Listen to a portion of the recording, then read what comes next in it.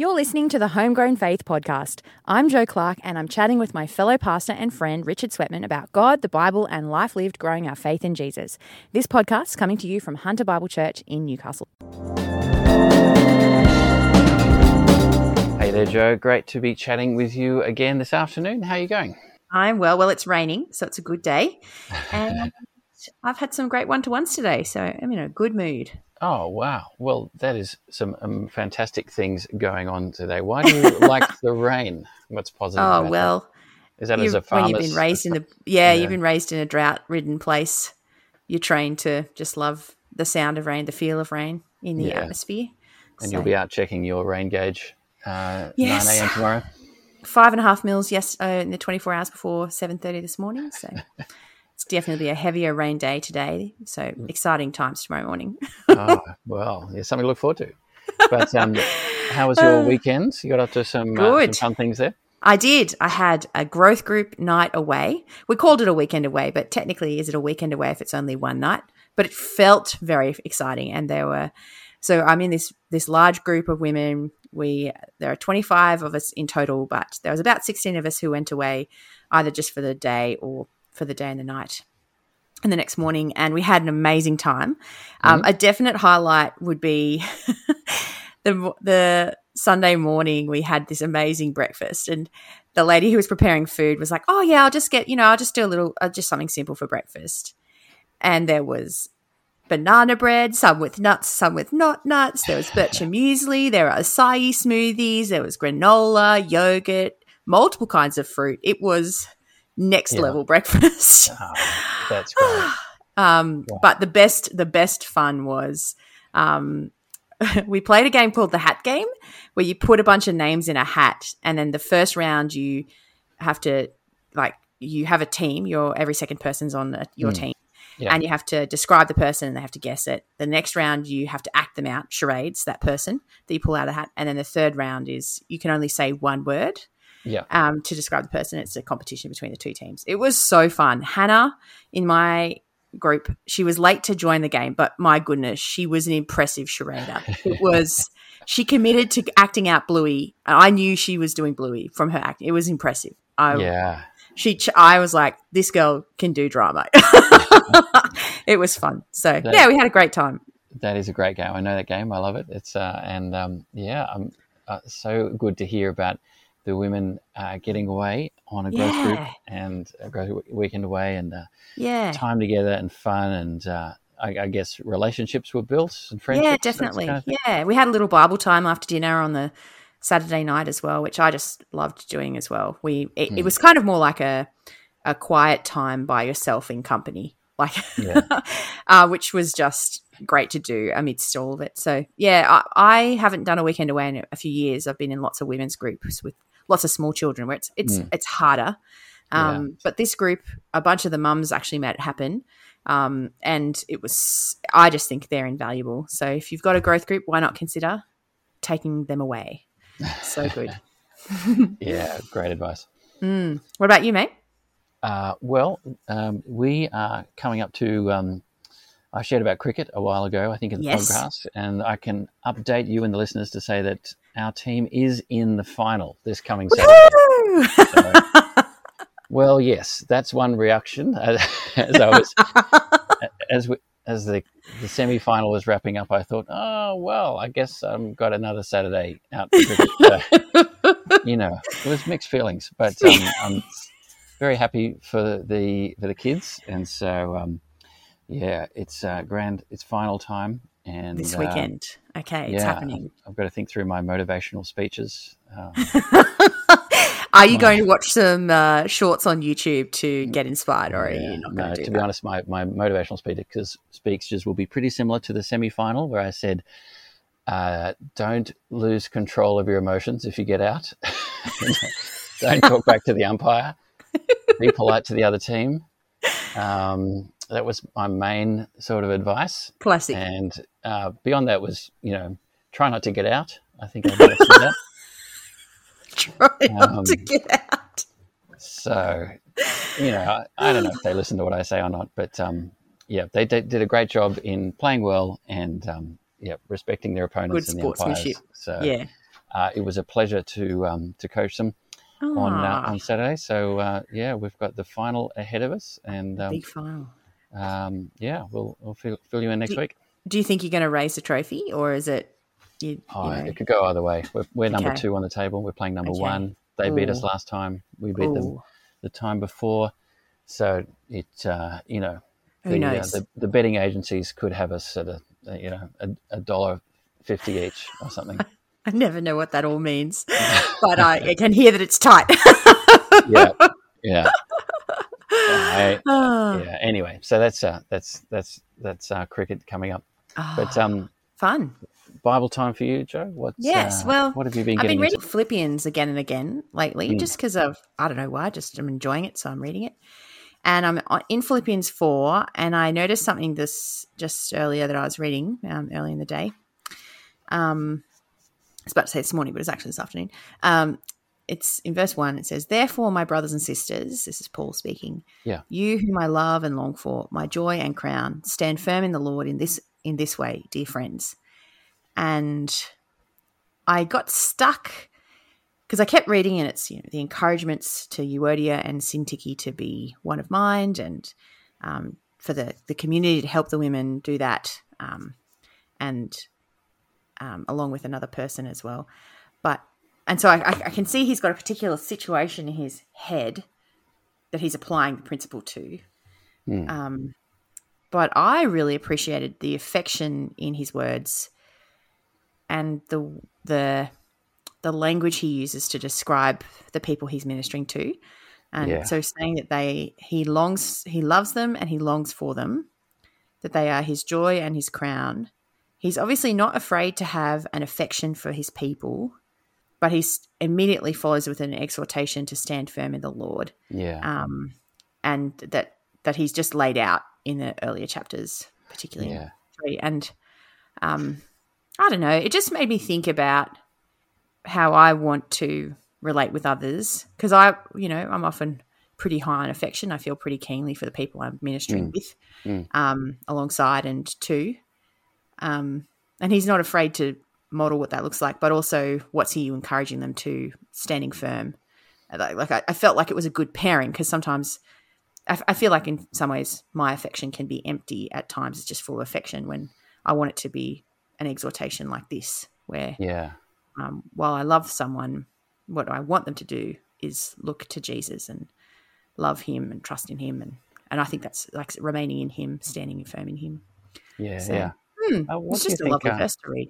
There's a great sort of 4 things there: love, long for, joy, crown. What do you think a crown means? I did think about this. Yeah, I wondered if the crown is the thing. Well, this was my thought. Tell me what you think. If a crown is something that's beautiful and an achievement, like it's jewels and it's gold, and it looks like something that brings you praise. Yes. Then I feel like the Philippians could be like that. Their godliness, their love for Jesus, that ministry fruit is something that brings praise, like would bring Paul joy and praise to God. That's kind of where I was going, but I nearly looked it up as a word but ran out of time. Had to keep going. So I don't think he uses that phrase anywhere else. Do you think so? I think, it's crown. I'm thinking more crown in the sense you've been crowned the winner of a race rather than I've been crowned king. Which is fitting with what you're saying.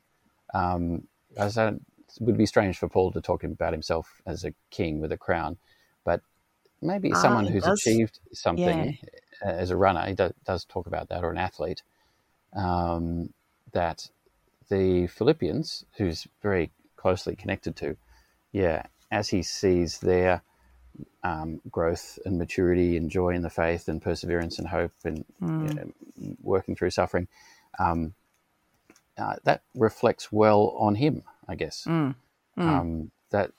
That's he takes delight in them, and if he was to talk about the value of his life and what he's done, what he's contributed, he might point to them Yeah. uh, It definitely in a had humble way. a fruit element to it in my mind, that the crown is that they have the fruit of his labor is that they are standing firm in the Lord already, but he's exhorting them to continue in unity. Yeah. And so, yeah, makes my mind go to 1 Corinthians 3, is it, where your work gets tested and the quality of your work is shown, and you want it to be that kind of crown, like a good crown. Yeah, that's great. I mean, and we don't think we need to kind of go make it. It's not supposed to be a heavy burden, but there's a right and appropriate joy when, say, you're doing some ministry and you're seeing things bear fruit there. And that's sometimes a conversation I'll have with someone. I'll say, that thing went really well, or those people have grown under your leadership, and you should, feel a sense of satisfaction or reward or accomplishment for the part you played in that kind of in their life. So that's a bit of that language of crown, I think. That's good. Yeah, no, good job. That's great looking at, and going back to your original point, I think I hadn't noticed that as well, but I think that's really helpful. There's that love, longing for it, affection, but at the very same point, there's a purpose to it. It's not an end in itself. There's a call to maturity and endurance. So, yeah. Yeah, and in the same sentence he mentions himself, he finishes on saying, who are you remaining in? Like, who are you standing firm in? Yes, it's in the Lord. That's and right. So it's not ego it's not about him, I should say. It's not about personal loyalty. It's, in the Lord is what he cares about. Yeah, it's good. And you've been reading, no doubt. What have you been reading, Richard? There sometimes is some doubt. Because my reading can slip, but no, I have been picked up a little bit more on that. The book you've shared already with our listeners, I think, Embracing Complementarianism. Oh, yes. By Graham Bainon and Jane Tour, turning biblical convictions into a positive church culture. And you spoke very highly of this when you were reading it before, and I agree. I think it really is the book for our times and our age. Just pointing out the positive way that men and women can relate, interact together. And I'm drawing towards the end, and I've just enjoyed the tone, the warmth, a good balance of encouragement and challenge. And I think Graham will now and again say, "I, Graham," in brackets, felt rebuked at this point, or realized I needed to change. So he's really modeling a very humble. He's humble as a teacher as well. And I think, the quote I'll just share is I'm reading in a little section on a subheading of ministry in multicolor, not monochrome. And the New Testament is full of what is often called the one another commands, which are about mutual ministry. We are to teach one another, instruct one another, encourage one another, correct each other, and speak the truth in love to one another. There are both authoritative teaching roles and a one another mutuality of teaching, in which everyone has a role. While these are distinguishable, there is great overlap. It's not that when the elders are teaching, something completely different is happening from when two people study the Bible together. When people are studying the Bible together, they shouldn't think that this ministry is lesser than real ministry, air quotes there, which happens elsewhere. And I just love that little section there, that the variety of mutual ministry, and that it's not lesser than the sort of air quotes real ministry. And I really believe that, and love the interactions when I see people, when I see men and women interacting, sharing, encouraging, teaching, in that one another kind of stuff. Yeah. I was discussing complementarianism the other day with someone, and I got thinking about what it might feel like for men who are not someone who particularly enjoys or is gifted at speaking from the front or preaching and teaching to the larger group, or even at a growth group level. Because, I often hear from women. And do you find you often are discussing, so you need to discuss this kind of concept with people, or does it not come up that much? Yeah. I think, to be honest, it doesn't come up as much as it would for you in your conversations, Joe. But I think, it's one of the things the books helped me with, to see that as a potential area of oversight on my part, or neglect, or maybe this is something worth raising rather than leaving it to be raised by others. So to talk about how you're going relating, working together alongside women, that sort of thing. Yeah. Yeah, and not having a view of, those men who are preaching, they're doing the real ministry, or they're the growth group leaders, they're doing the real ministry. But I'm, as a encourager, a side-to-side encourager of other young men or brothers in Christ or whatever, that's I'm in some way different or lesser, or Oh yeah, no, totally. I've encouraged guys in the value of these the one-to-one encouragement ministries. I see that all the time. It's definitely a book that has made me think more on things that I thought I already knew. Oh yeah, that's a good book at that point, isn't it? Nature of Christian reading, I think. Yeah, there's a fair bit of it is humility and thinking, I actually have got things to learn here. Yeah. So embracing complementarianism. The end is not far off for reading this one. Then hopefully, some other books, plenty on the list. Yeah. But we are out of time, and it's been great chatting with you about enjoying the rain, good weekends away, cricket coming up, the Bible in the Philippians 4, and the mutual ministry of encouragement. Yes. But there is a massive encouragement we'd like to leave for the listeners. Joe, what would that be? Well, I guess what we were thinking about before we recorded was that Easter is so close, and it's the perfect time. It's one of the best times, but any time is a great time. But Easter is the perfect time to invite someone who doesn't know Jesus or hasn't been at church in a long time to come along and hear about the good news of his death and resurrection. And so why not, after this podcast, once we stop talking and then we have the little jingle music, you pray for someone and consider asking them along to church. We'll never regret inviting people to hear about Jesus. So why not have a crack at that this afternoon? Well, have a great week, Joe. Enjoy the rain, and thank you. the you rain too. gauge. And I'll talk to you again. Talk to you again soon.